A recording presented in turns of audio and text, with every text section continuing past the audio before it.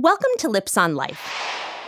My dad's best piece of advice was stay at EMC until it makes sense, it was getting to a point in EMC where it's like, can I have Monday, next Wednesday, next Friday, 2 weeks from now off, because I was getting hired. I was doing all these things. Like, I'd be in like a conference room on CNN. I mean, it got nuts and no exaggeration at all. And it was all over the place. So it was like, that was a signal that I needed to leave. But especially when you're on your own, you don't know it's hard to project how much money you're going to make because it's not consistent, especially in the speaking industry. They hire you, they don't hire you. And now it's very competitive. But I realized that you stay with the company as long as you possibly can because it protects you and it gives you the best chance for success. You only do it when you absolutely know you have to leave.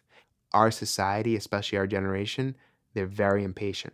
They want instant gratification, and they want the badge of honor that is the most socially acceptable. And the one for this generation is entrepreneurship. Everyone wants to feel like or consider themselves to be an entrepreneur because it's cool.